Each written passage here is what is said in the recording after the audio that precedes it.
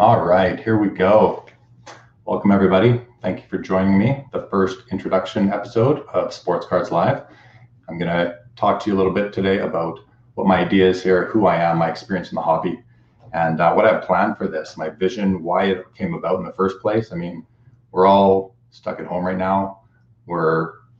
We have our hobby, thankfully. I know I do. I've been doing everything I can to stay busy, going through my cards, organizing them, scanning the unscanned, inventorying in Excel, doing everything I can to keep myself active and consuming content, a lot of content on the various platforms, Instagram, Facebook, YouTube, podcasts, all over the place.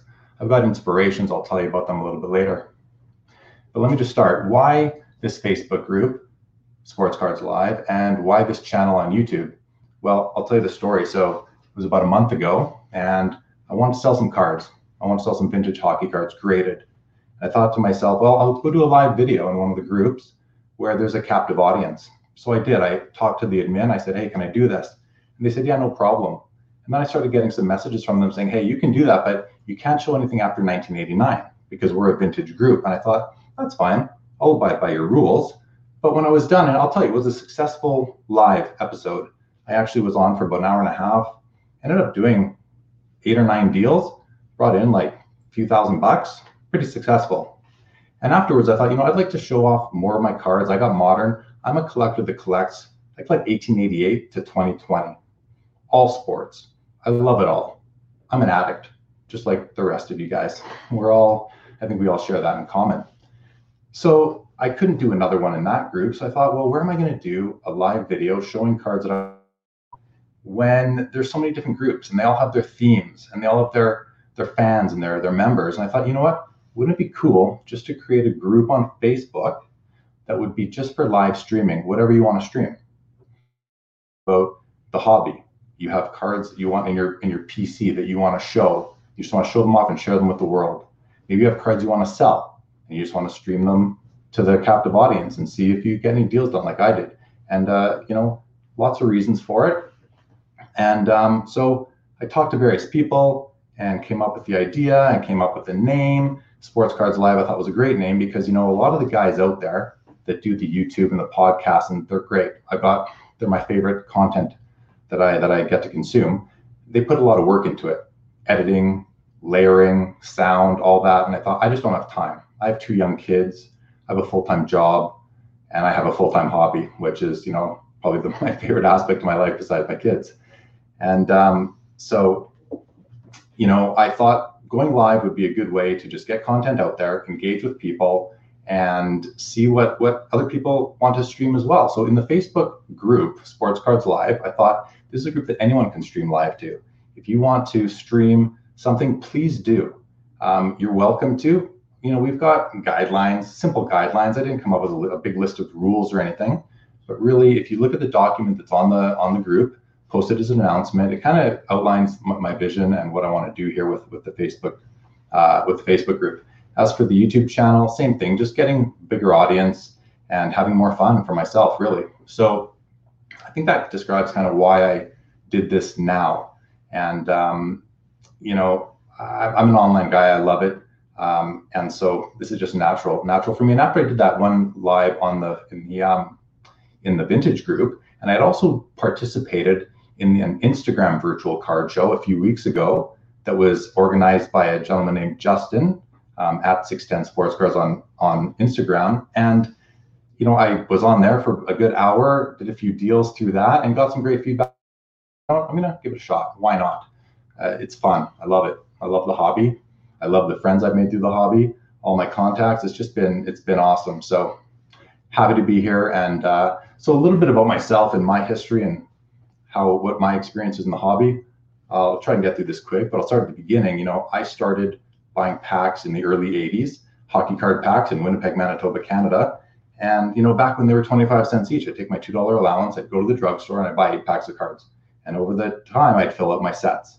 And I collected right through as a kid, all the way through high school and even into university. And after university, in 1991, right in the time of the boom, I opened a card shop in Winnipeg with my parents called JJ Sports Cards. And we had a decent run. We were around for about 3 years, but then I started going to university and I was entering into a career, and it just wasn't going to work anymore for me. So we closed that shop, but I stayed active in the hobby. I might say I did slow down a little bit in the late 90s, so I did miss a few key years, which I'm trying to catch up on now. And then in the early 2000s, I got hardcore again. I just want to back up. When we opened up our card shop, my equity in the shop was that I had 2 sets of every O-Pee-Chee hockey set from 79 to 89. So all the glory years, really. So my contribution was I put 1 set of each into the shop to sell as a set, and I put all the commons from my second set into the shop so we could fill out common sets. And I kept 1 of each of the rookies for myself. And later on, I'll tell you, I'll skip ahead to 2008 at the National. I actually took those cards and I got them all graded. So I started out collecting Hall of Fame rookie cards and ventured into all sports. Then I started setting up shows in the mid 2000s, around 2005. I started doing the shows in Canada, and I started doing the National as well. Had a great experience, a great run. Still do them, I should say, and really got to know a lot of people. Really started to build out my collection and my contacts, and I can genuinely say some of my best friends I've met through the hobby, and super thankful for that. So yeah, it's been a great run. In 2012, I was a member of several online message boards, Hobby Insider, Beckett boards, and in 2012 I acquired Hobby Insider, the message board site, and still have it, still run it. It kind of takes care of itself for the most part, but through that I met a lot of people as well. Being at the shows, I've been a vendor at Expo for a very long time. I haven't really missed an Expo in close to 20 years. I haven't missed a national I've missed 2 nationals in the last 12 years. So that's just a bit about my history. So anyway, what do I want to do with this channel and this Facebook group? Well, really, I just want to talk hobby.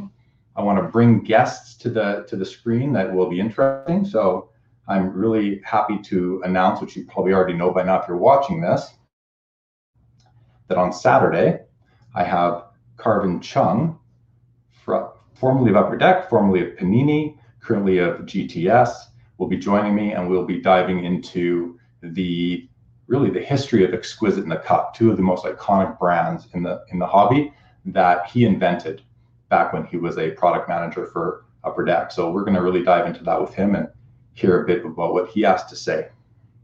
I have another announcement I'll talk about a little bit later, but when we're consuming the content online, and there's so much great content out there, Instagram has been a big one for me. I've really enjoyed it. I've made many friends through there. It's pretty crazy, actually, that you can just have a conversation with someone on an Instagram chat, and next thing you know, you're calling them like you call your friends' names. Hey, Mike, how's it going? Like, I haven't seen you in a long time, or haven't seen you on here in a while. Like, you just really can make some good friends, and I'm super thankful for that. The Facebook groups, there's so many great Facebook groups out there, and the Facebook group Sports Cards Live isn't to compete with any other Facebook group. Really, I want to bring on to this show, I want to bring on the admins from those groups, the bigger ones, and let them talk about the group, promote the group, have you join their group if they're open, Same thing with other YouTubers and guys that are doing other YouTube shows in the hobby. There's so many great ones. And I've been enjoying them, and they've been really big inspirations for me. And I'll tell you a bit about some of those guys too, just in case you're not familiar. But here, let's dive in. So, the first one was a podcast that I discovered called House of Jordans. And these guys, it's a gentleman, it's his girlfriend and his cousin, and they do a weekly podcast, and they dive into the data around Jordan cards, Michael Jordan cards. Super interesting stuff. They're pure hobbyists. They love the hobby, and it comes through. They're really engaging. I recommend you check them out. They also have now a YouTube channel. Awesome stuff. There's another guy who I recently discovered. He goes on YouTube by PSA Collector. His name's Matt, and he produces some really good live action videos. He's quick, and he doesn't waste any time. He gets right to the point. I really like his style. I recommend you check him out. He inspired me quite a bit for this. And then there's Gary Vee. I mean, I think everyone's heard of Gary Vee by now, and the guy he's in this hobby. He loves this hobby, And what inspired me from him is that he's actually out there talking about the hobby and doing shows on YouTube and engaging with other hobbyists. And I met him at the National last year. I bought a card from him just for the hell of it. It was a basketball Hall of Fame rookie that I thought, I'll have the card. I wanted the card. And, so anyway, he inspires me just because of his attitude to just do it. He's really encouraging.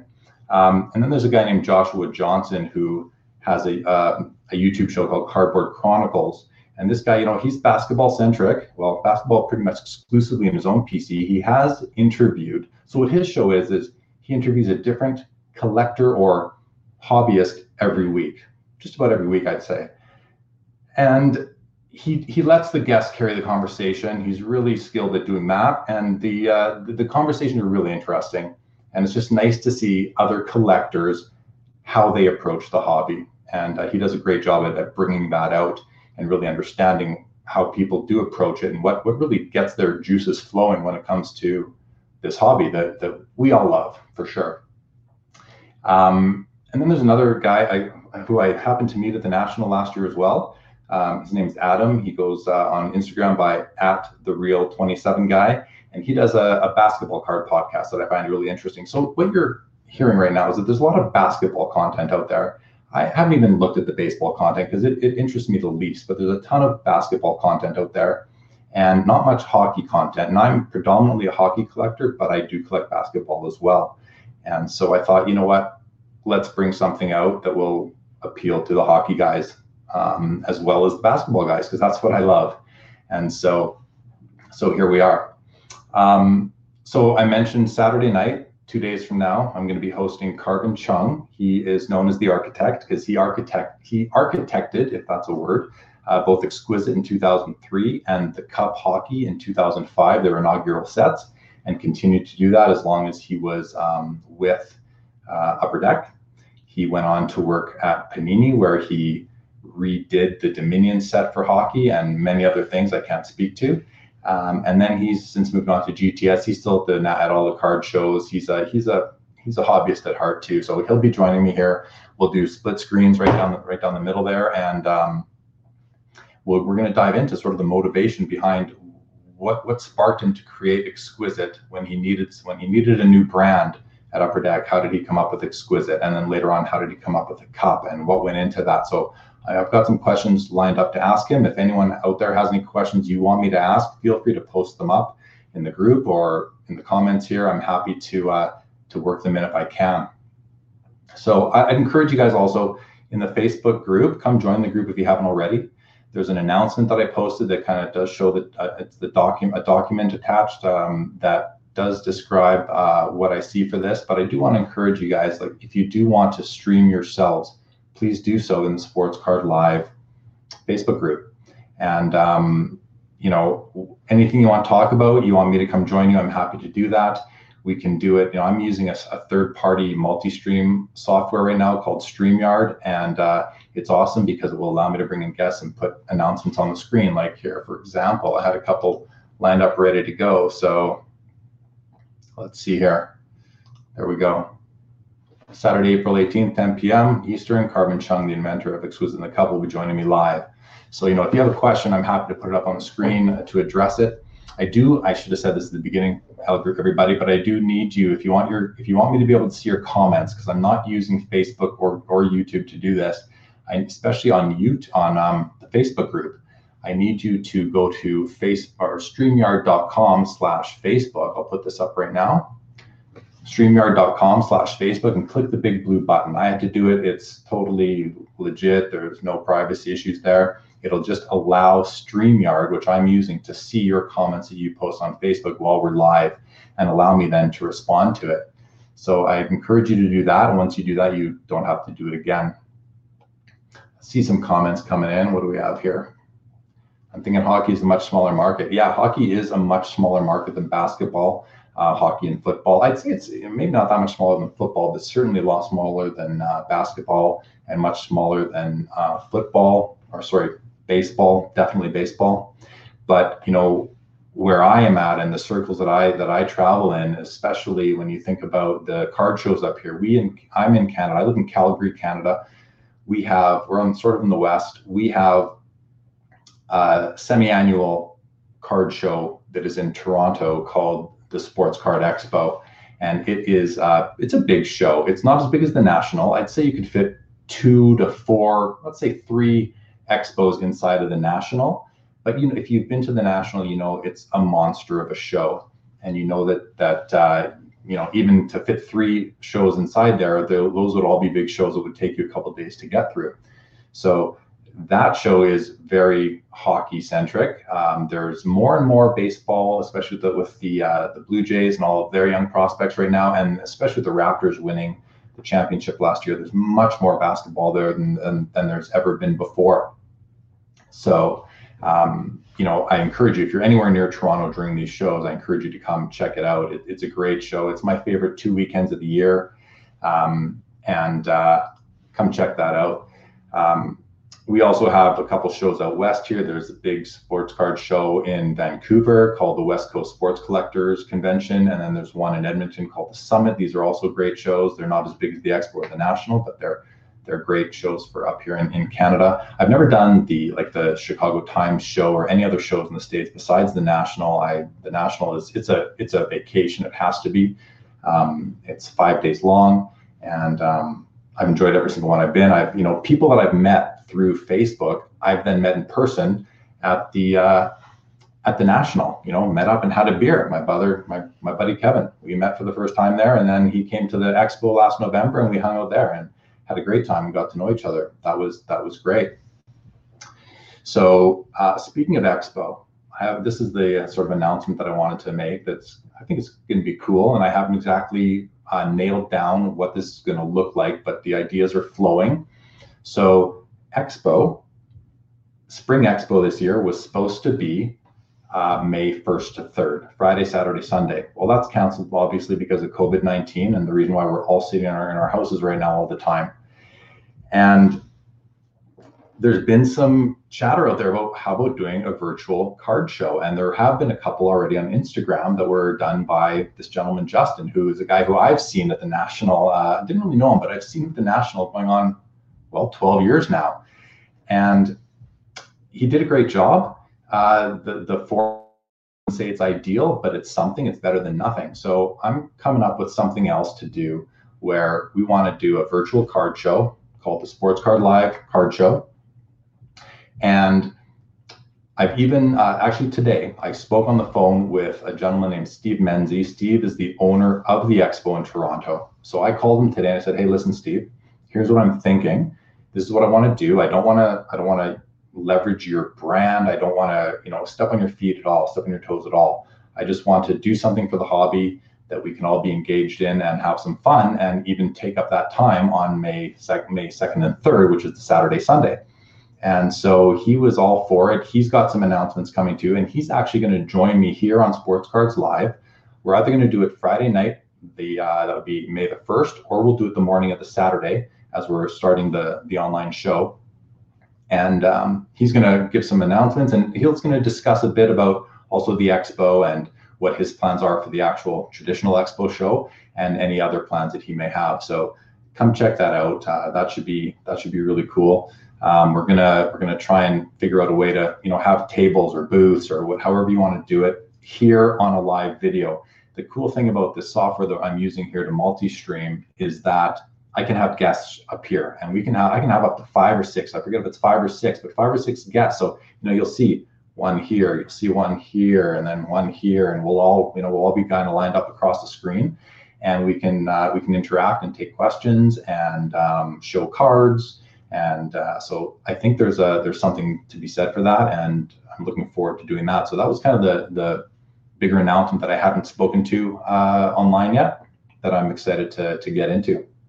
So what else? The future of this show and what I'm looking to do, probably 30 guests in mind that I want to invite on here over the next however long. I plan to do this for as long as I can. It's easier to do while we are socially isolating. It's easier to do because you can't go out, so I've got more time. I don't know that I'm going to do this for the rest of my life. Sure, I'd love to. If the response is strong, that would be awesome. But I'm going to do this for as long as I can, and I do have several notable guests that I'm pretty sure will be happy to join me on here and talk hobby and talk about what their how they fit into the hobby, whether they own a card shop, whether they work at a card company, whether they're social media celebrities, other collectors. I really want to get into with some collectors and learn about your collection and what motivates you and what you love and what you're chasing. And let's get that out there. I also want to get the Facebook group admins involved. I'm a member of several groups, and these are some great groups, and they've got real passionate admins that run them. Let's get them on here. Let's get them talking about their groups, and perhaps getting you to join as well. So, I mean, that's kind of what I'm looking at doing. I've got some ideas for little segments in that, which I'll incorporate as time goes on. And but that's what I'm thinking here, guys. Really pretty excited to do this. I can't stress enough. I love this hobby. I love cards. Like when I look at a card that I get in the mail, I love mail days. I love looking at the cards. I love shopping on ComC. I love shopping on eBay. When a card comes, I just get those butterflies. And I collect, as I said earlier, I collect Hall of Famers from all four sports, from all eras. I collect several different sets. I collect Michael Jordan inserts. And there's nothing I love more than these cards. It's a weird thing. Sometimes I wonder, why is it that us collectors, what is it that we love about these cards so much? And I want to hear from you about what is it that you love about them, what gets you going. For me, a lot of it is nostalgia. I can't stress enough. I remember going with my allowance in the early 80s and buying those packs of wax packs and open up the wax packs and eating the gum. Like, that was what I lived for. I couldn't wait to go get my packs. And now, I still love the same cards. It's crazy. And I know I don't really have to explain it to you, because so many of you have the same sort of passion for it and thirst and hunger for this hobby. So, really excited to see where this goes. Get many of you on here talking with me, and let's introduce you to the hobby, and let's introduce your passion and what it is that you collect and what it is that you love and why it is you love these things. And we can talk sports, we can talk anything. I mean, this is a great venue for that, a great format for that, and really excited for it. So that's really all I can think of saying right now, guys. If any questions, or let me just see if there's been any comments that I can respond to. Sorry, I've just kind of been rambling here. A lot of hey Jeremy's, thanks guys. I can't see who you are unless you clicked on the big blue button at streamyard.com/Facebook. Let me put that up there again for you guys. Would totally appreciate if you would do that. So that's this right there, streamyard.com/Facebook, and click the big blue button. That way I can see your name as well as your comment. So lots of hey Jeremy's. I appreciate it, guys. Hey guys. I can tell Adam Cormier's out there. Hey Adam, Irv, my man Irving from California. Great to see you. Thanks for tuning in, Irv. You're a legend yourself in this hobby. My buddy Ralph. Hey Ralphie, thanks for joining in. Kevin, Aaron, thanks Aaron. You're a stalwart online. I see a question here. What do you PC in hockey? What do I PC in hockey? Great question. Thanks for asking. Thanks for engaging with me, guys. That's what this is about. So thank you for engaging. What do I PC in hockey? And nothing I like to talk more about than my own cards, right? We all love talking about the cards that we love and the cards that we chase. So what do I PC? I PC many different things. The favorite part of my PC is my Hall of Fame rookie collection, all sports, all eras. I've got almost everything that I need. I'm missing a few of the big hitters, the early stuff, but I love Hall of Fame rookie cards. I also PC Dale Hawerchuk, one of the most sort of obscure Hall of Famers, but I've been collecting him for a long time, and I continue to, but not as much. I've almost tapped out, but I love the cards that I have.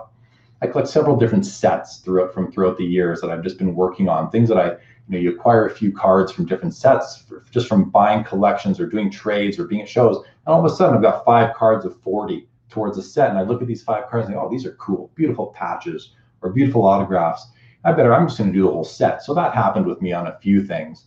There's a 2014-15 Masterpieces hockey set called, or that has an insert within it, a parallel insert called the Black Framed Leather Memorabilia. It's a 150 card set. I've been working on it since then.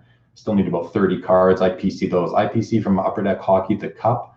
I PC the gold patch parallels that are out of 8 or 10, depending on the year. I've got almost 300 of those. I really enjoy those cards. I PC inserts. I love shiny inserts. Yes, I do, Amit. Thank you for clicking the big blue button. I love shiny inserts.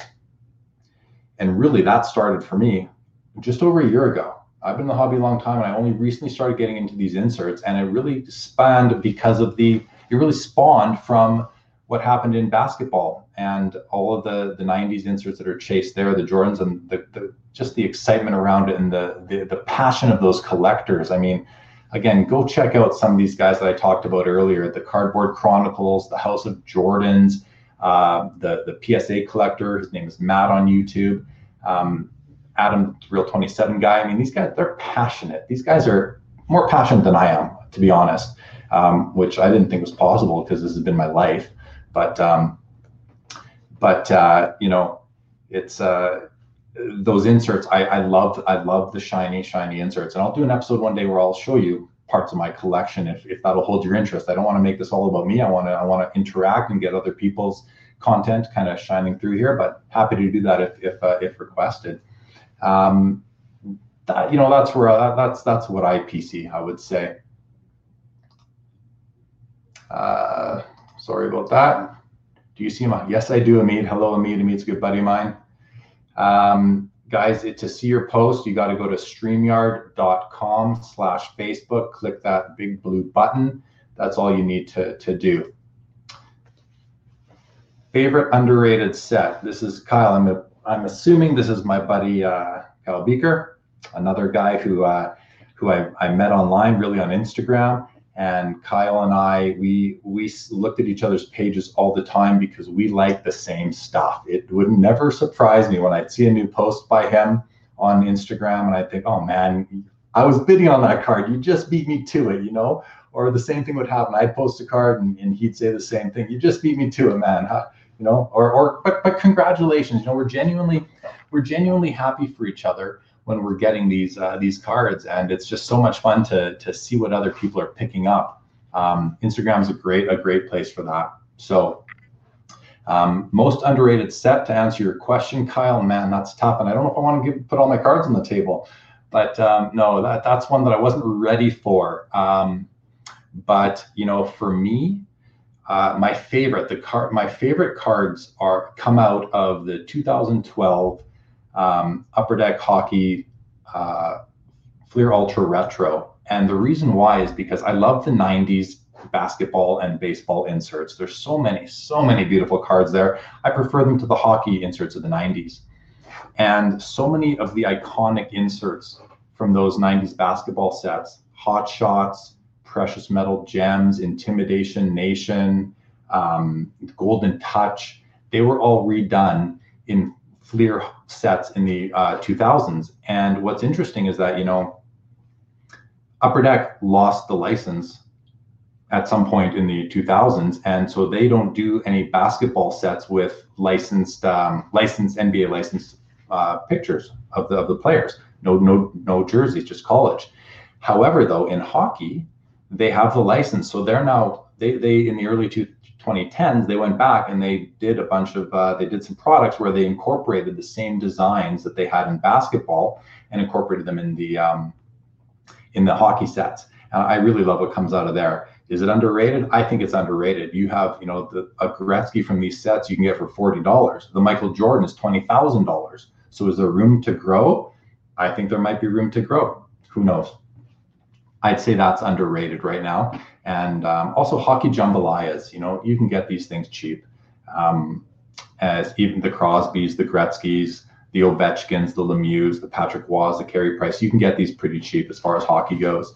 So I really do love those as well. What's Amit saying? You should mention you also have an O-Pee-Chee umbrella and original. That's funny, Amit. Well, I don't actually have that Upper Deck vintage neon sign. I came this close, guys, this close about a year ago from acquiring an original, I'm talking like 1990 Upper Deck, the Diamond logo, neon sign. And I actually had bought it from a good buddy of mine at the expo, and this thing was super fragile. I didn't want to carry it on the airplane, and it ended up breaking before he could ship it to me, so I didn't end up getting it. So I can't speak to that, or I don't have that anymore, but that I would love to put one where, like right there would be pretty cool. I love, just another thing about me, I love the history of the hobby. Not only do I love the cards, but I love the history of the hobby itself. So Amit mentions the O-Pee-Chee umbrella, and that's true. I do have an O-Pee-Chee umbrella. So what does that mean? Well, I'll show it later, but the O-Pee-Chee umbrella is something that I bought from one of the most notable vintage collectors in the world, hockey vintage collectors, that is. And he had this umbrella from the original O-Pee-Chee factory in Hamilton, Ontario in the 1930s. And he was walking around Expo one day, twirling this thing over his shoulder. And I saw it and I said, oh, I need that. That's hobby history right there. So I love stuff like that. I love consuming anything that is hobby related. What else? Let's see, what's this? Can you use FaceTime or WhatsApp to join? This sounds like a fun idea. Glenn, no, you can't. Unfortunately, you can't. This is streaming. We're streaming live right now to the Facebook group, Sports Cards Live. We're also streaming live to the to the YouTube channel. So that's where you need to take this in. You can, however, access it on your iPhone, no problem. What else? Let's see here.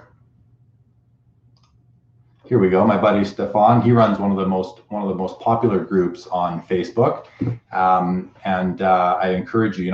Stefan, I want to have you on here one day. I want to hear about JPMs on Facebook, and we'll get more members your way, and just increase the engagement all around. I can't wait to see your show. You mentioned the other day to me that you're doing something similar, and I really look forward to seeing what you have up your sleeve there, Stefan.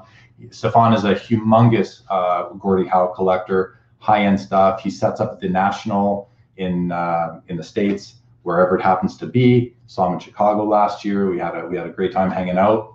So definitely check out Stefan when he opens up his new YouTube channel. What's this question? Have I ever completed a year with the gold patch set from the Cup yet? No, I haven't. Do I think I ever will? Not really. Do I care? Not really. It's just the accumulation. It's just adding to the hoard and enjoying the cool patches on the various cards. And I do look at my cards. I pull them out and I run through the boxes and I look at the cards. And my dream is to one day, my ultimate dream in this hobby is to have a house big enough where I can have one big room. And this is I've been talking about this for 20 years by now, probably. A big room. I want to put a nice leather couch in the middle. And I want to have the walls covered from floor to ceiling to floor, covered in cards on shelves, tight and close together, so you can't even see the wall behind. And I just want to be able to spin around and look at the cards. Well, you can't spin around on a leather couch. I'll have to make it a leather chair. But I want to do that. We all have our cards, and some people use binders. Some people put them in boxes and put them in the closet, or you have some at the bank in the safety deposit box, or you have a safe, wherever it is you keep your cards. You keep them just behind you right there. Wherever you keep your cards, how often do we look at them? And I encourage everybody, look at your cards, enjoy the hobby, especially now while we're dealing with the COVID-19, which brings me to this question from a good buddy of mine, Kevin, a new buddy. It's funny, I call Kevin a good buddy of mine. And I find that a little weird because I only met him once in person. No, twice. Sorry, we've met twice. So we met for the first time at the National last August, and Kevin bought me a beer. I remember having a beer at 10 a.m. with Kevin at the National. We ended up meeting up and had a great chat. And Kevin was someone that I was interacting with online. Kevin collects the 1951-52 Parker set. He loves his 51 Parkies. He collects baseball, vintage baseball as well, Hall of Famers. So we met. We had a nice time chatting. And then he came to the expo in Toronto in November, and he hung out at my booth with me. He watched my booth for me. Thanks again for that, Kevin. Really appreciate it. And just a great guy. There's so many good people in this hobby. Jeremy, do you think with COVID-19 affecting the markets, do you think it's a buyer or a seller market? Honestly, you're not going to expect my answer to be what it is, but it is a seller's market right now from what I am seeing. Cards have not been affected from what I'm seeing, from the cards that I watch on eBay, and my eBay watch list is always at about 150 or 200 cards. That's how many cards I'm interested in following and seeing where they land. And Actually, something struck me yesterday. I noticed that a PSA 10 1989 Ken Griffey Jr. rookie card. Okay, a card with a population. I'm not sure what it is, but it's well into the thousands. It could be over 10,000. I'm not exactly sure. But a PSA 10, this card had been selling consistently for the past 10 years for anywhere from $300 to $450. And all of a sudden, one sold, was the last night of the night before, for $1,085.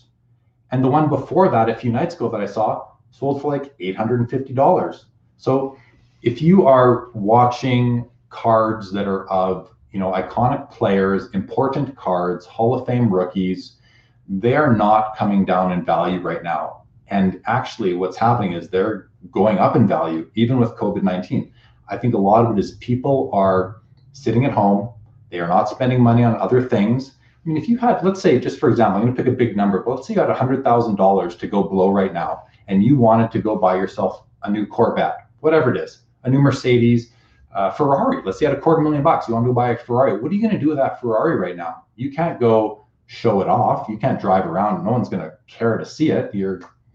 What are you going to do? So people that have disposable income, I think that what they're doing is they're buying cards, especially if they're, I'm talking about collectors, of course. They're buying cards because cards are something that are so small and compact that we can show them to our friends and, show them off, really enjoy them and take pride in our collection by sharing them online, sharing them on Instagram, on Facebook, here on YouTube, wherever you want. I think that people are actually buying more cards now than they were pre-COVID-19. Number one, they're bored. Number two, they're not spending their money elsewhere. And number three, they're thirsty for sports. They're thirsty for their hobbies, right? We're not watching any new hockey, any new baseball, any new basketball. Football's going to be questionable. There's nothing going on.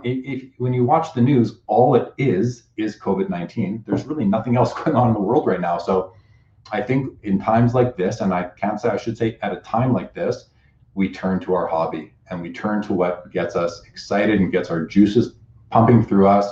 And I know for me, it's cards, and for all of you guys, I gotta think it's cards too. So so far, Kevin, it's been a seller's market. Now, there may be some cards that I'm not watching that have come down in value, and I'm sure there are, but I'm not right now. How should I put it? The blue chips, in hockey, the Crosby and the McDavid rookies, in baseball, the Jeter rookie, in basketball, the Jordan rookie, in football, the Tom Brady rookies. Like, these cards are not coming down in value. And let's just touch on basketball for a second, okay? I don't know how many of you are aware, but I think you should be aware if you're not, that on Sunday, April 19th, ESPN and Netflix are debuting a 10-part mini-series documentary called The Last Dance, featuring the 97 Bulls and their run to the championship against the Utah Jazz. And I can tell you, because I'm running in circles with a lot of the basketball collectors right now, and these guys are jacked for this. They're jacked for it. You watch some of the other YouTubers, and this is what everybody's talking about. I'll also mention another guy on YouTube that I've been watching his videos. He's a interesting guy to watch. His name is Jeff Wilson, and his show is called Sports Card Investor. I recommend you check out his YouTube videos. He's following this day to day almost. He does a video almost every 2 days, and he's talking about what Jordan cards are doing. If you're not watching Jordans, but you're watching Scottie Pippen's, you may not be aware, but Scottie Pippen's rookie cards have gone up 8 times their value, 8 times in the last 2 weeks. Now, is that just one of these, and it's going to come back down? Well, it's going to go. It'll certainly come down somewhat. I think it has to. 8 times is unprecedented for the most part, but. Never mind Scottie Pippen. Michael Jordan cards have always been among the top investments in the hobby. And the reason why I use the term investment is because, I'm a collector, but it's hard to say you're not investing when you're putting significant capital into your cardboard. So I for myself, I use both terms. I'm a collector. I can't deny that I also am an investor, because if you go spend thousands of dollars on a card, that's an investment whether you like it or not. So you just got to get your head around that, is my opinion on that. But anyway, Jordan cards are going crazy, absolutely crazy. I got into the Jordan game just over a year ago, and I've since picked up about 24 cards, and I'm glad I did, because if I came in now, I wouldn't be able to afford the cards that I bought just over a year ago. So lucky for me that turned out that way, and I'm thankful for that. But I love these cards too. I bought a card from a friend of mine, a friend who I've never met, but we've talked on Instagram. We did the deal this week, and the card should arrive tomorrow.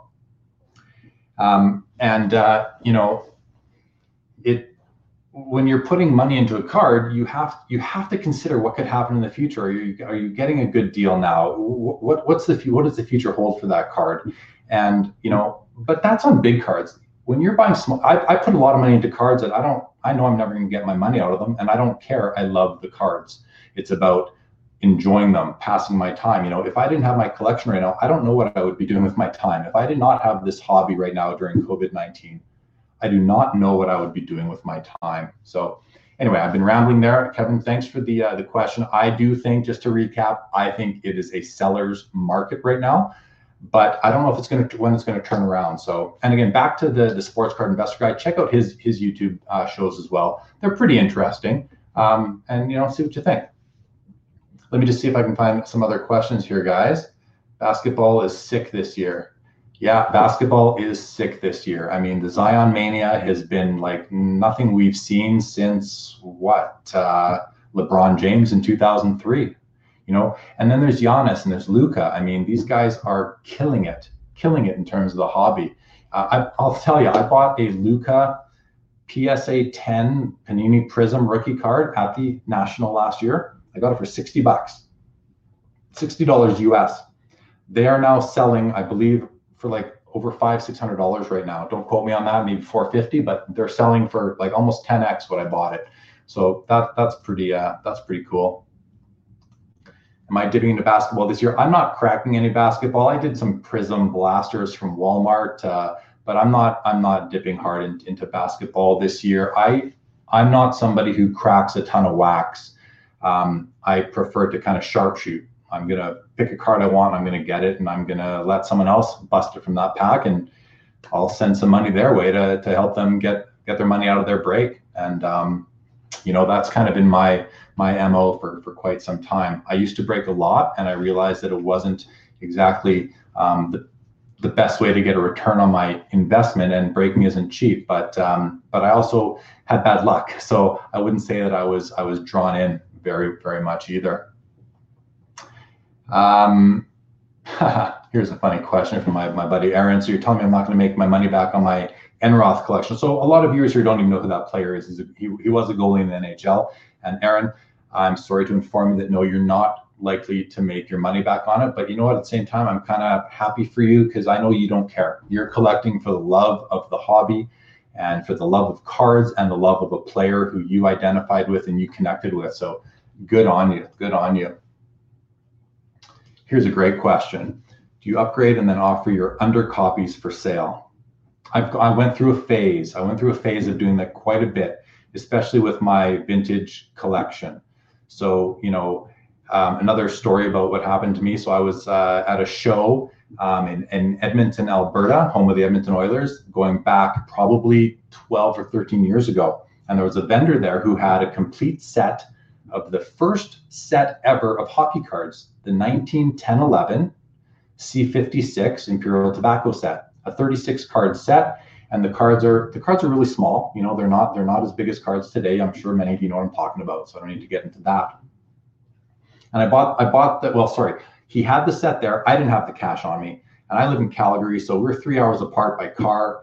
And we ended up making a deal. And then the next weekend, we each drove he drove down an hour and a half, I drove up an hour and a half. We met and we did the deal. And I have since upgraded several of those cards. Now, first, I bought the set raw. I had it graded in 2008, along with the rest of my rookie card and important card collection. Since then, I've upgraded several.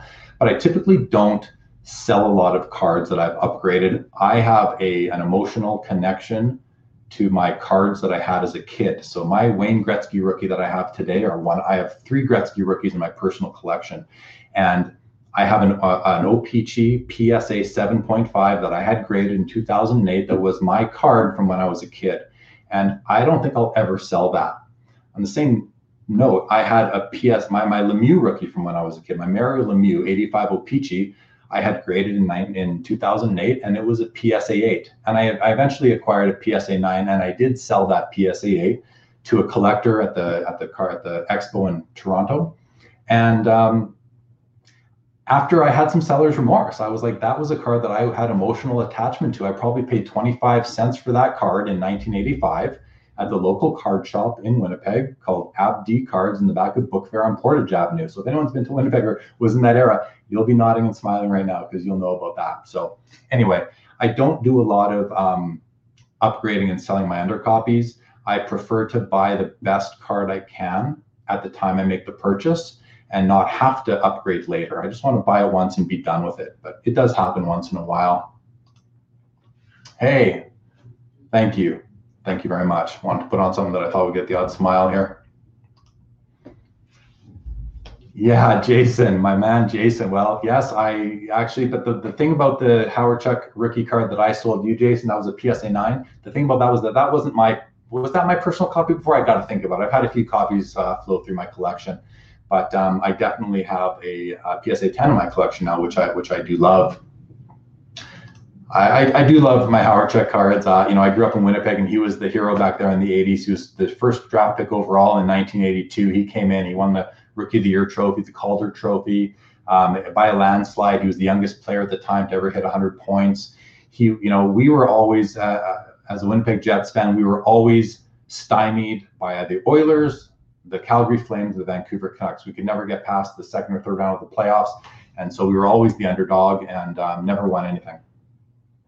But I still have a connection to Hawerchuk. I used to go to games as a kid with my dad.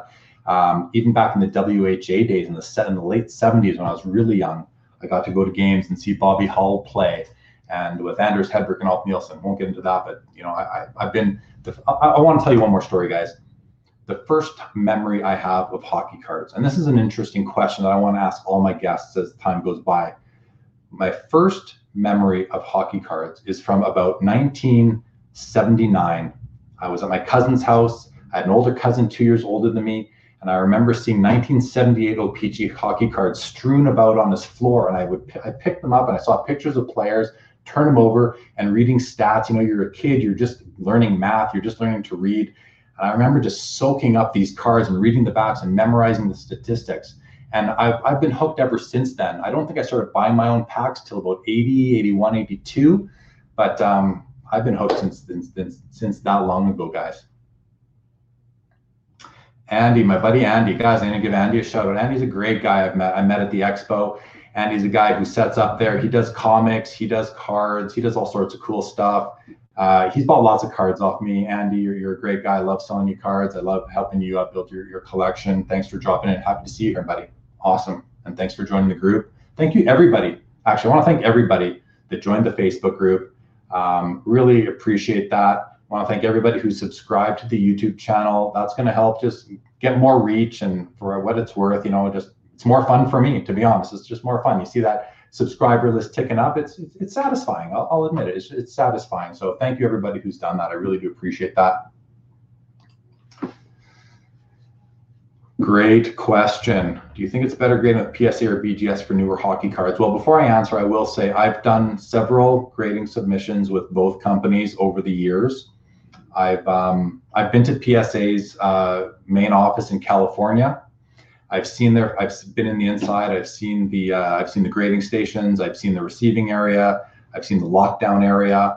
I saw it from a distance, but I was seeing it. I was on a tour, an upper deck tour back then.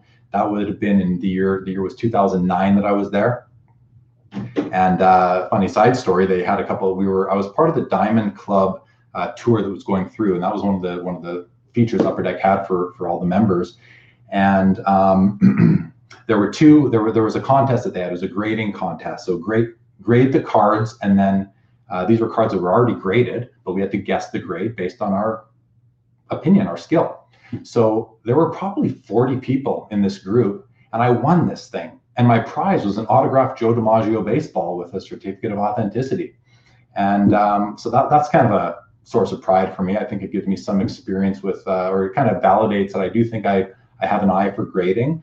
And one thing I want to say about grading, especially when it comes to remotely looking at a card, when we're looking at cards, especially online, especially on Facebook, I see it all the time. People will put up a card and they'll say, what do you think it graded? Or they'll say, how did this only get a 4? Well, the most important thing that we all need to understand is that it is impossible to grade a card without holding it in your hand.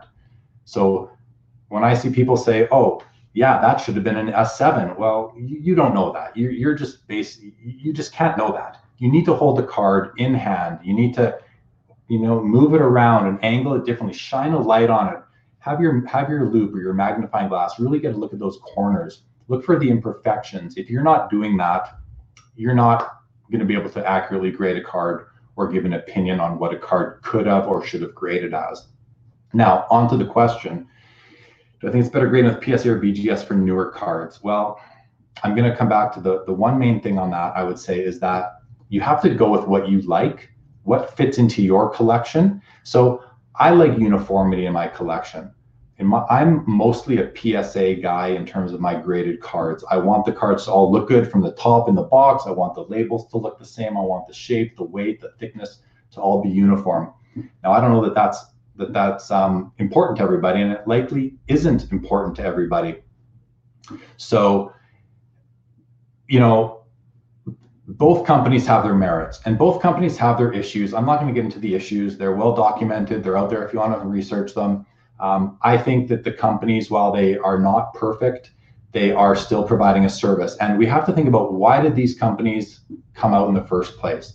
They were first created because the internet was created and people were buying cards remotely, sight unseen, and there was no reliability on the condition of the card. And back then, eBay was more of a Western kind of place where you didn't have much recourse if you didn't like what you got. Now, I've been a member on eBay since December 1999, so over 20 years now, and I remember those early days. So the grading companies came out to give people some assurance on what they were getting from far away. And so that's why they're there. Now, they have their issues, but they also provide that great service still. And while there are cards that are probably inaccurately graded, not probably, there's definitely cards that are inaccurately graded out there floating around, I would still opine that overall, it's a good service. They're good services, and I prefer my cards. I like the protection that a slab offers, and I like the look of a card in a slab. It really dresses them up nicely, and and it does help with their value if that's something that you're interested in. So newer cards, my general rule has always been, and it's starting to change, I will admit this, it's starting to change, but my general rule has always been that vintage cards up to 1989 should be in a PSA case, and modern cards afterwards should be in a BGS slab. And the reason for that is simply because that's what the market seems to want, led by a lot of the baseball guys and all the Beckett grading that they do. But I will, revert back and say I'm starting to acquire lots of PSA cards in my modern collection, and I'm also willing to acquire certain BGS cards and SGC cards in my vintage collection. But as a general rule, I think if you're looking for a general rule, PSA for vintage, BGS for modern, and have some crossover if you need to. Your name does show up now, Andy. Thanks for clicking that big blue button. Appreciate that. Hola, Nick. Good to have you, buddy. Thanks for coming on. So hey man. Any other questions, any other comments, guys? I can sit here and chat for a little while longer. Otherwise, could also wrap this up. I'll just come back and remind everybody this Saturday, 10 p.m., Carvin Chung, also known as the Architect, worked at Upper Deck in the early 2000s through the mid 2000s. The inventor of Exquisite in the Cup. He'll be joining me here. We'll have dual split screens. We'll be taking comments again, and we'll get into what was going through his head when he created and designed. And by design, I don't mean the actual look of the cards. I mean the structure of the sets themselves. I believe he was more involved in that, but I'll let him tell us that then. And then also I'll mention that on May 2nd, 3rd, we're going to have an attempt at a virtual online right here in the same format card show. And I will be putting out feelers there to people that want to be set up sort of as a vendor and have a table, if you will, or however we're going to do it. I do have ideas. I won't get into them right now, but if you're interested in that, reach out to me either on Facebook, on YouTube, on Instagram. I'll put my Instagram account up on the screen right now for you guys. So you can, if you haven't already, you can follow me on there. And which I'd really appreciate if you would do that. That's my @JLeeCards. Be happy if you would follow me on Instagram. It's kind of where when I receive cards in the mail, almost the first place I do is put them on Instagram. It's quick and easy, and it's fun. And there's so many great guys out there on there. A couple of questions have rolled in, so let's get back into those. Glenn asks, I have a 10 grade McDavid Future Watch auto patch and it's PSA, so is it not worth as much as BGS? Well, Glenn, I mean, all you really need to do is look at eBay, do a sold listings search, and see for yourself what these cards are selling for. Not that I don't want to tell you, it's just that off the top of my head, I'm not 100% certain which is outselling which. Now, I can tell you that a PSA 10 is usually compared to a BGS 9.5. I think that a PSA 10 is worth more than a BGS 9.5. Your question seems to be written so it's not worth as much as BGS. Well, I'd actually say no, it is. It's worth more. A PSA 10 McDavid Future Watch auto patch should be worth more than a BGS 9 or 9.5. 9 for sure, 9.5 also. What percent would you buy them back of PSA equivalently? What percent would you buy them back off PSA?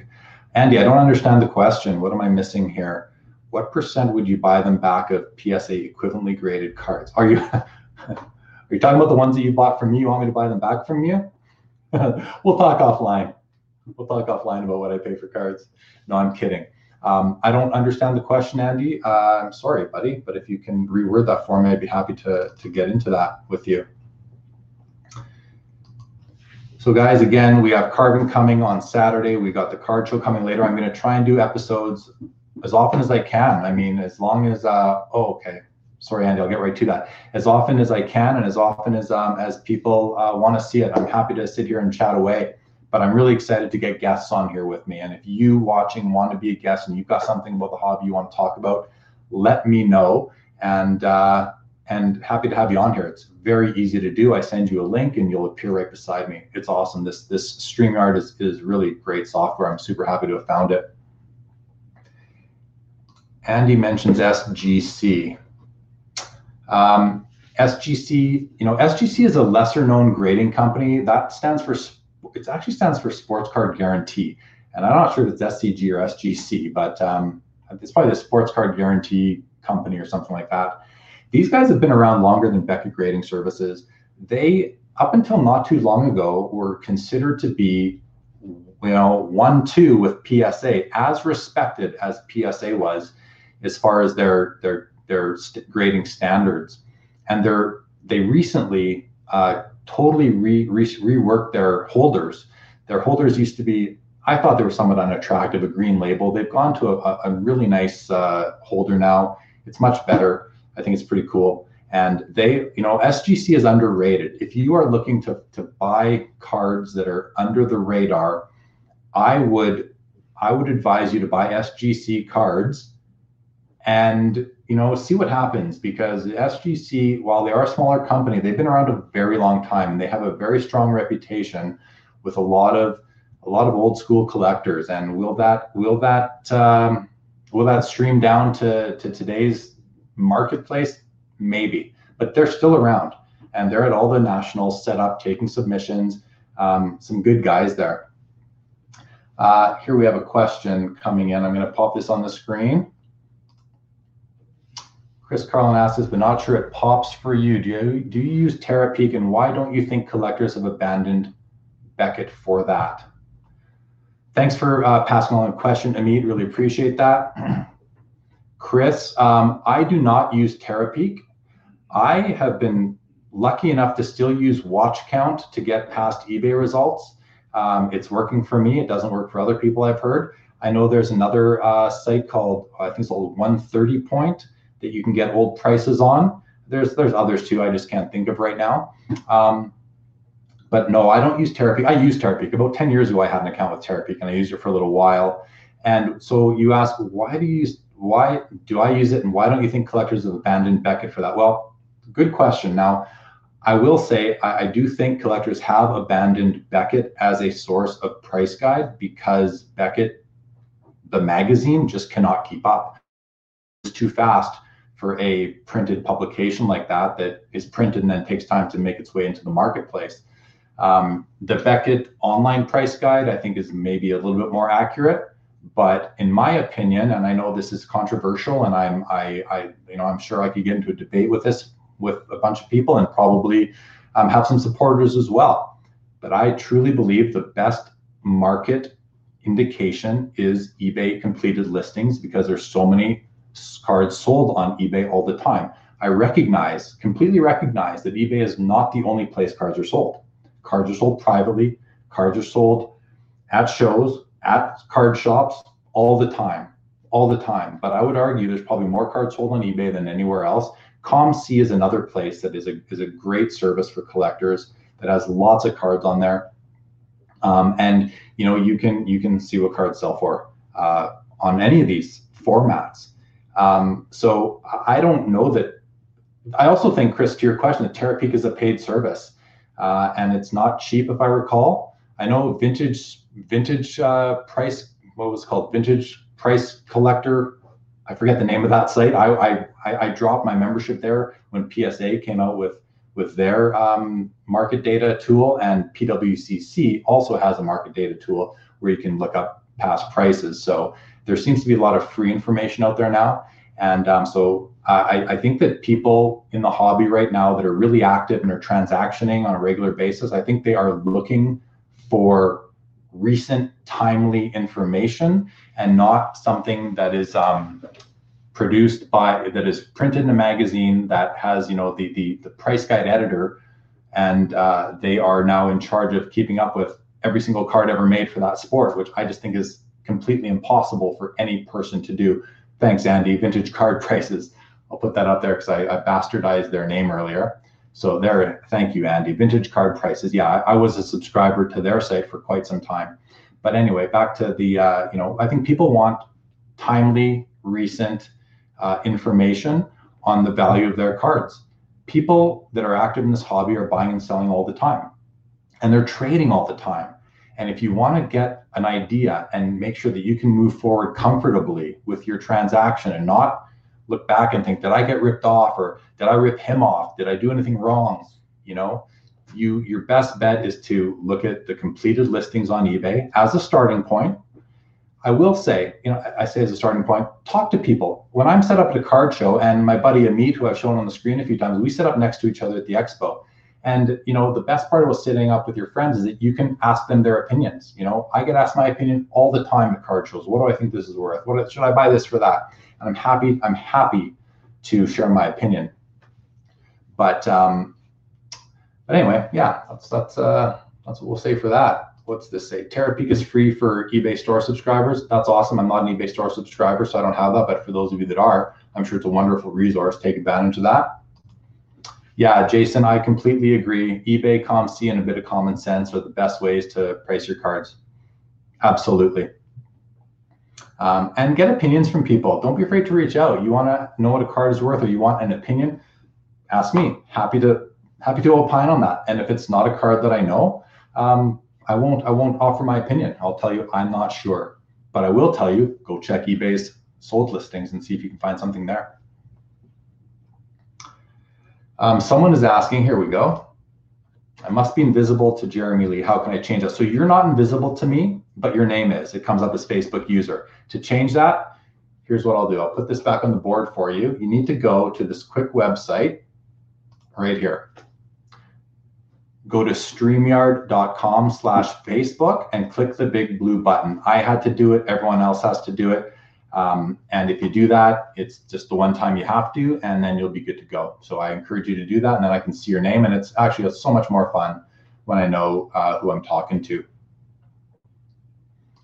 Here's a question from Glenn. So what do you think of the new MNT grading company? So I'm familiar with MNT. I've seen them at all the shows. They're a Canadian company, very small company from what I know. I don't see many of their slabs out there. In my opinion, I don't want to say anything bad about anybody, because we're all trying to make our way in this world, and we're all trying to stake our claim and do something good. And if you're in the hobby and you're trying to make a living in the hobby, I commend you for that. That said, I do believe that a grading company is only as good as its reputation, and at this point its history, which unfortunately MNT doesn't have much of a history yet. That will come for sure, but at this point they don't have much of a history. MNT is a Canadian company. Well, we're all aware of KSA, the other Canadian grading company that doesn't seem to have a great stake in the grading game on a more North America-wide or even global basis. PSA and Beckett are by far the kings of that part of the industry. By far, there's nothing compares. Even SGC, which I think is a great company, or I don't know much about the company, but I think that they are respected. They're greatly respected. They're not nearly as big as PSA or Beckett either, Beckett Grading Services. So MNT, I do like their holders. I think their holders are nice. I wonder how qualified the graders are. Truly, that's my only concern. And I think that if they continue doing what they're doing, because I do understand they're strict graders, maybe they will pull in more market share and give. I don't know that they'll ever give PSA or BGS a run for their money. They just won't. They're not big enough, but they will carve out a niche, and I wish them well.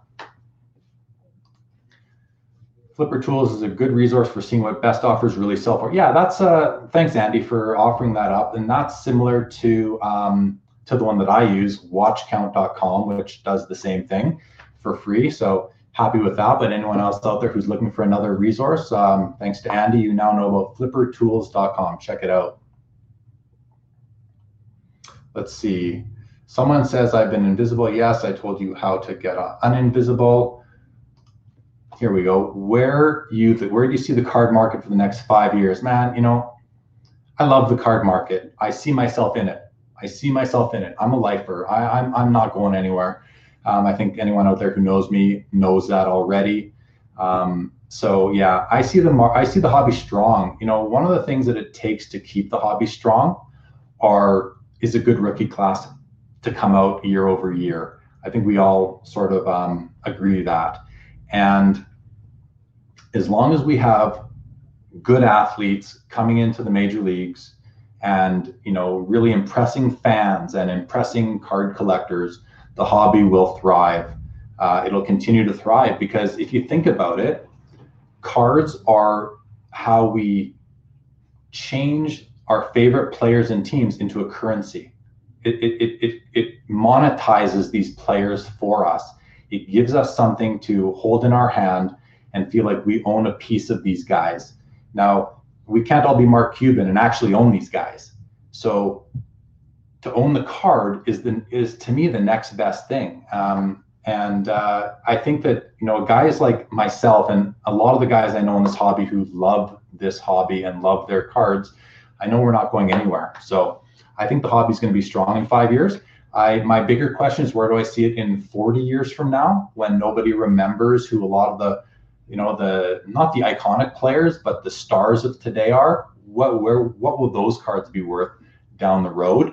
I'm not sure, but then you look at today and you think, our guys in their 20s, 30s, 40s, 50s, or 20s, 30s, 40s, are they collecting the Lou Gehrigs and the Eddie Shores and the Howie Morenzes and the Bill Russells and all those guys who had their cards in the pre-war era? How are those cards doing today? Well, if they're still going strong and people are still strongly pursuing those sets, how will today's cards fare in 50 years from now? Maybe pretty well, as long as people still love the hobby. And I mean, I know as long as I'm alive, I will be. And another thing about the future of the hobby is that I see is that, a lot of people say there's no kids in this hobby, and I always have to disagree. I'm at the shows, I'm at the card shops, I see kids in the hobby. Now, I'm not talking 5, 6, 7-year-olds. I'm talking 12 to 18-year-olds, let's say, younger guys who, and girls, I see it both, I see them both, and that are really into the cards. Sure, they still have their phones, they still have their TikTok, and they still have their Instagram and all that, but they also love their cards. So I think the cards are going to could make a comeback as the future goes on. And, but it's not a kid's hobby anymore. This hobby isn't meant for kids. Upper Deck does a great job, and Panini as well. I'm sure I'm more familiar with Upper Deck's strategy, but they do a great job of getting kids involved. And so, I think that kids are going to have a resurgence in the hobby as time goes by here. I see you, Roddy. There you are, buddy. What do you think is the most undervalued card on the market right now? What should we invest in? That's the whole episode to itself, Rod. And I know that you're a guy who knows what you're talking about. But you know what? I'm gonna see if I can throw something out there. What do I think is the most undervalued card in the market? The whole sports card market. Oh boy. I mean, that's a good question. Someone that pops to mind that is kind of contradicts what I would think. The Derek Jeter 93 SP rookie card. People were expecting that to pop when the Hall of Fame announcement happened in January, and now they expect them to pop again when the actual induction happens. I think those cards didn't pop, and I think they can still pop. He's a legend. He's an icon. He's a New York Yankee. I think that's a good guy to buy. I was trying to buy some at the last expo. I couldn't find any. Maybe I have a couple already, but as far as baseball goes, basketball, I'm not as knowledgeable on the current players. And it's like you can't win at basketball unless you get in really early, because a guy like Luka, a guy like Giannis, a guy like LeBron, like we've missed the boat on those guys as far as getting in early. Now you've got to invest significant dollars to get any of their good cards. But I think there's still probably some opportunities for good stuff there. Just rolling through some of the questions here that I missed before. Here, Rod, let's see what you said. Mint also doesn't have any controversy like the others, but I do agree they will never have the following the other guys do, even with all the controversy. I agree. They don't have the controversy, but they also just don't have the reach or the reputation yet. And if their business matures into that, I'll support them 100%. But I'm not going to support them unless the rest of the marketplace does too, because eventually I will sell my cards eventually. And I want to make sure that they are packaged properly to maximize the return so I can, leave that to my family. So, but yeah, and who knows, maybe there will be some controversy at times for them. It could easily happen. But I agree with Glenn. Takes years to build a reputation to build. Yeah, I agree with that completely, Glenn. And I do wish them the best. They're nice. I don't really know the guys personally, or the one guy that I can picture, but he seems like a very friendly gentleman. And I wish them all the best. I really do.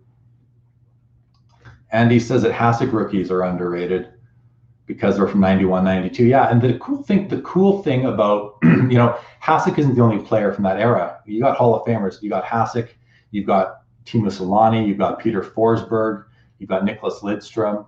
There's so many guys, Hall of Famers from that early 90s run. And the rookie cards, they're not worth anything because their populations are so high. But there are so many other cards of these guys that we can be buying and collecting that are awesome cards. I'm starting to realize that you can collect / invest in cards that are not rookie cards. There are so many cool cards out there, guys. So many cool cards, whether they're, from the 90s, the 2000s, the stuff coming out now. I love a lot of what's coming out right now. I really do. Back to underrated. I'm gonna touch back on a question from earlier. And what's an underrated? And Corey Glass here asks, what's the most underrated rookie card? Well, I don't know for sure, but I want to make mention of a set that has been out for 3 years now that I think is under the radar, and that's called Upper Deck Synergy. Synergy is a set that's a technology card. It's acetate. It's like a die cut on acetate, serially numbered, and the base cards, the true base cards, are out of 18, 19, or 20. So really, really rare, really tough to get. I think those are awesome cards. I love them. And I have many, and I'm still buying them because Fortunately for me, they're not that expensive and they look super cool. Like I get really excited by these cards. And I think some brands that what you'll notice is that what people don't like today, they will chase tomorrow, because what you don't buy today becomes rare down the line.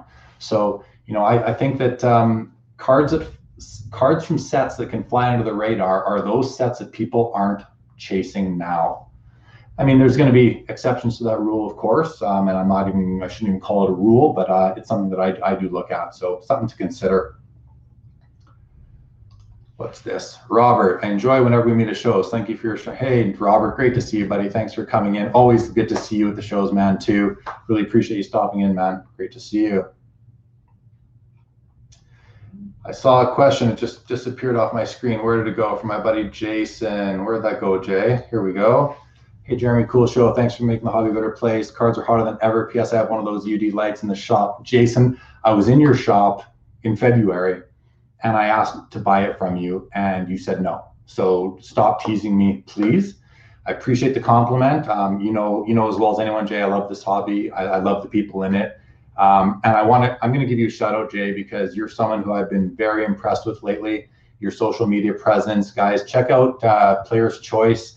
They're a bricks and mortar shop out of Kelowna, British Columbia. They recently won. Upper Deck gave them an award, I believe, for the best social media presence in the hobby.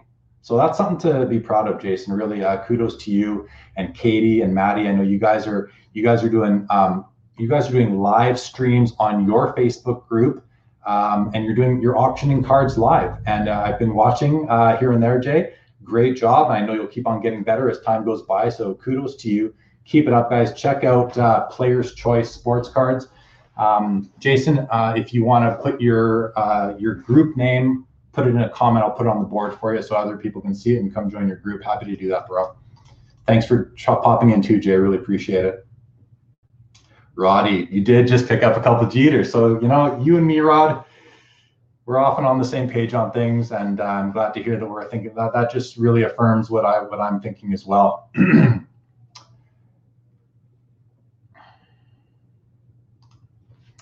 I think this is my buddy Sean talking to me here. Thanks, man. I'm glad you're here. Yeah, it would have been great. So I was hoping to have my buddy Sean join me as a guest on the introductory episode today, but something came up and he wasn't able to do it. But Sean, I hope everything's cool with you. Keep it up. This is Sean Math. He's a well-known dude in the Facebook groups and a guy that comes to Expo and loves his cards. He does his mail day videos with his son. They're epic, guys. Check him out if you ever see him anywhere online. Rod has another comment here. Where did it go, guys? Sorry, I'm just going to try and find this as I look. PSA doesn't really have a good reputation. Same can be said about BGS, but they've just been around for so long, people trust them. Yeah, you know what? Both companies aren't perfect. I don't think anyone would say that they are. They both have controversies. At the end of the day, these are companies that are out there to generate profits for their shareholders, for their owners.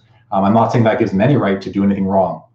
I think one of the biggest problems the card companies have is that grading is subjective and it is human. And I see a lot of comments online all the time that we need a computer program to start grading cards. And while I would love to see it, I think we're far away from that, because now I think computer imaging or some sort of software could properly measure to detect trimming. But even then, there is still a margin of error when the blades come down and they chop those cards. They're not always going to be perfectly lined up. The dimensions of those cards may not always be the same, especially on the vintage side of things. But yes, their slabs are well recognized. People have a lot of money tied up in these cards, so there are some self-interest at play there as well.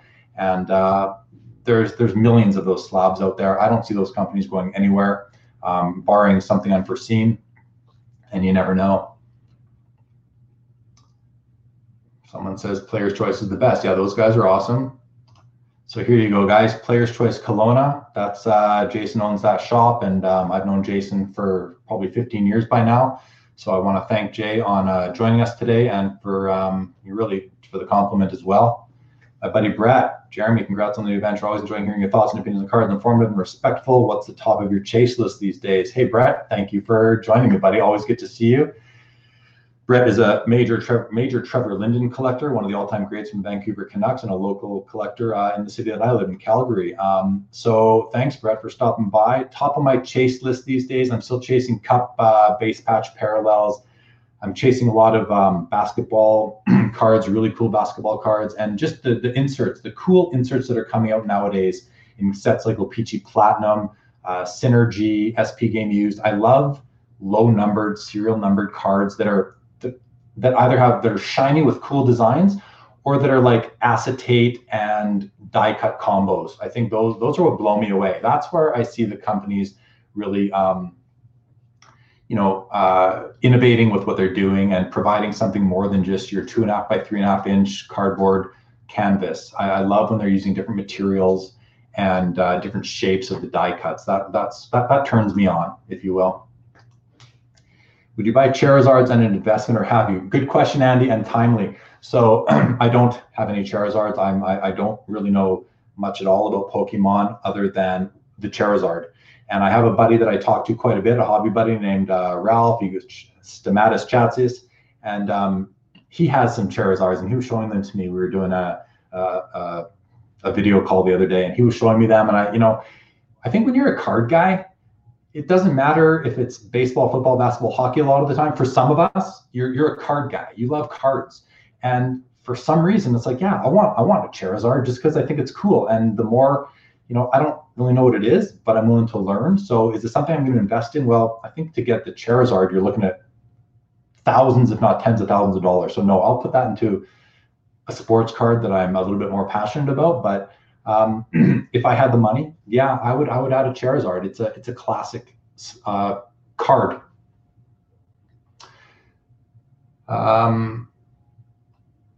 What's this? I don't know who writes this, but I had 7 Queen's University machine learning students work on a project to attempt to create an objective grading system for the last 8 months.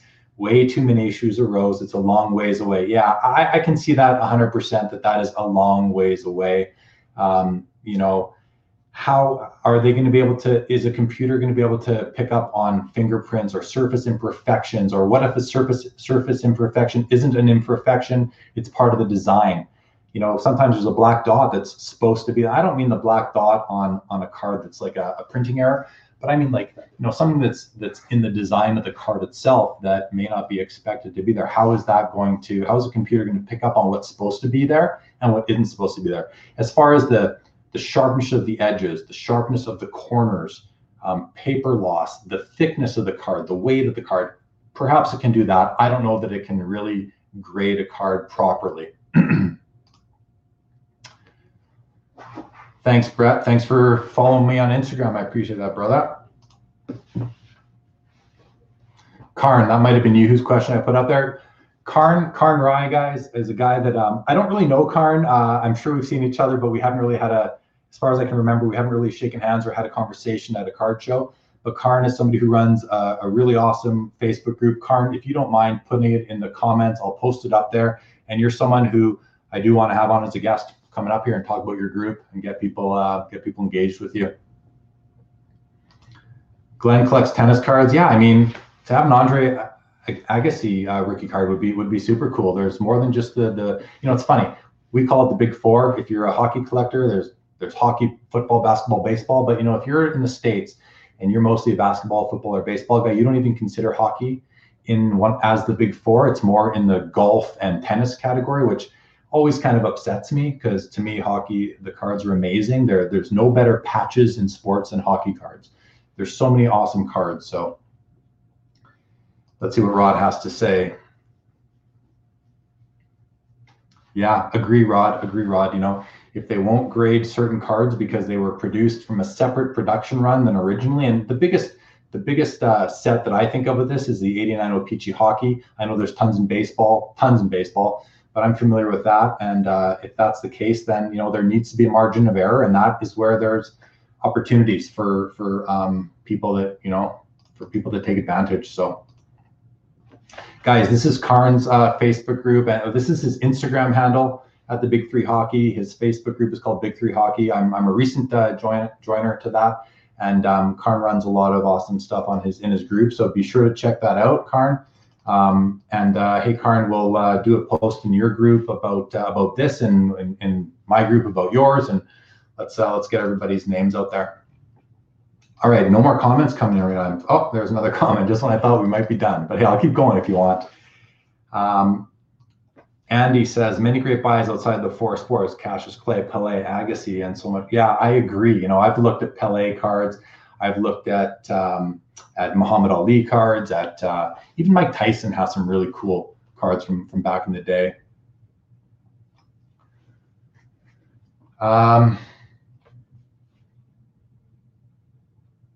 So guys, anything else that I can mention? There's quite a long comment that came up. It's too long, it'll take up the whole screen, so I'm not going to put it on the screen.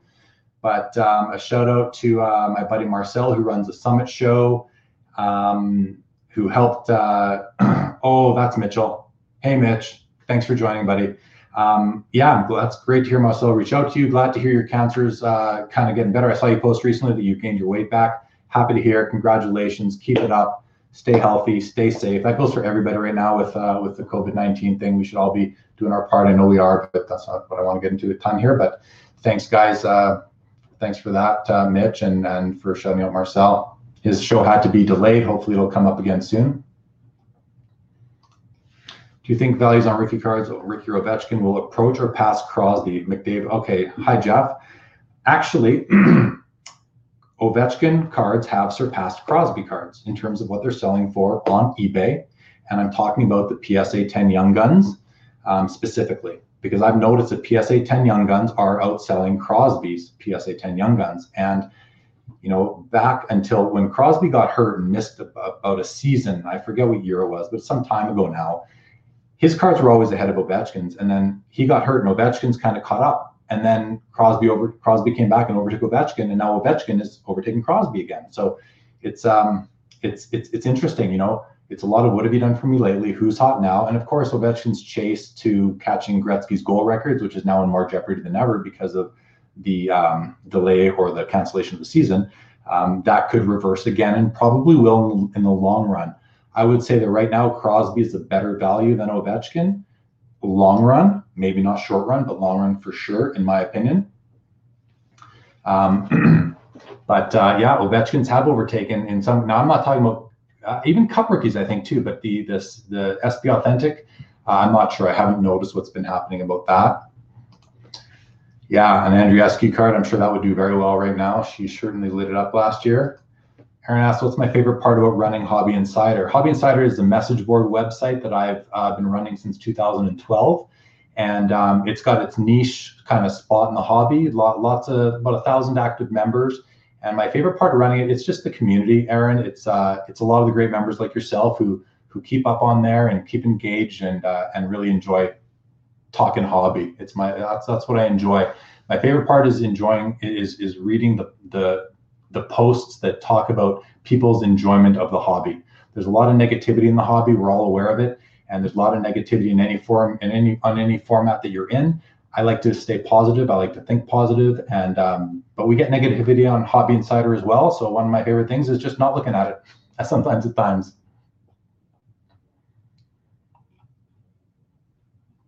Any other questions, guys? I'm happy to keep on going, but we're almost an hour and a half. I want to come back and have more of these discussions, and I invite you all back again. Think of more questions to ask. I'm happy to engage in the discussion. And again, I want to have you guys on the show with me so we can have more of a back and forth and respond to each other more timely. So feel free to reach out to me. We can definitely have some of you guys on here, have conversations, and spread more knowledge. I'm only one head, one brain. I certainly don't know anything, know everything, and there's so many other guys out there and girls who know a lot about their areas of expertise, and I really want to showcase some of that. It's done deal, Andy. Done deal. I'll put you on the list. We'll have a chat. We'll get her done. Thanks, Rod. Appreciate you coming out. Say hi to Vic. Hope all's well out there. And I'd love to get you on here too sometime. Glenn, thanks, man. Thanks for stopping by. Appreciate it. Thanks, guys. Remember, everybody, on Saturday, I got Carbon. He'll be here. I'll probably be here, and he'll probably be there, and we'll get into a bunch of stuff that he wants to share and talk about his time at Upper Deck and at Panini and what he's doing now, and then we're going to try and do a virtual card show coming up in early May, at the same time as when Expo is supposed to be. I have had discussions with Steve Menzie, the owner of the Expo, about this. He's on board. He's excited about the idea. He's got some announcements of his own. He'll be a guest of mine just before then. So do check that out. Rod, yeah, okay. You know what? Okay, we'll spare you. We'll go with Andy. Instead. Hey, Billy, thanks a lot. Really appreciate that. Thanks for tuning in. Glad to have you. And hope you come back again. And yeah, really good to see you. Love a show in Banff. Wouldn't that be great, Jay? I just don't know that you're going to get enough people out there, but that would sure be awesome. Okay, guys, I'm going to wrap it up. Thank you all for joining. This is the first episode of Sports Cards Live, a name I just thought was awesome. I'll be honest. I just thought that name was awesome.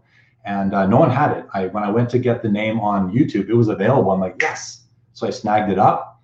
Got the group on Facebook as well to match up with them. And right now we are streaming to both at the same time. So if you haven't subscribed to the YouTube channel, I will ask you to do that, Sports Cards Live, just to get that count up. As soon as I get to 100 subscribers, I can get a special URL instead of one of the randomly generated ones. So if you can help me out with that, it'd be greatly appreciated. Please do. And keep posting to the Facebook group, and follow me on Instagram if you don't already. If you're on there, at jlee_cards. I'll just put it on the board here for a second for you.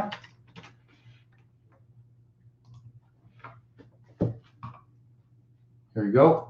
So yeah, follow me on Instagram if you haven't already. And thank you for tuning in. I really appreciate everybody. Looking forward to what this show will hold in the future. And that's it. Signing off. Have a great night, everyone.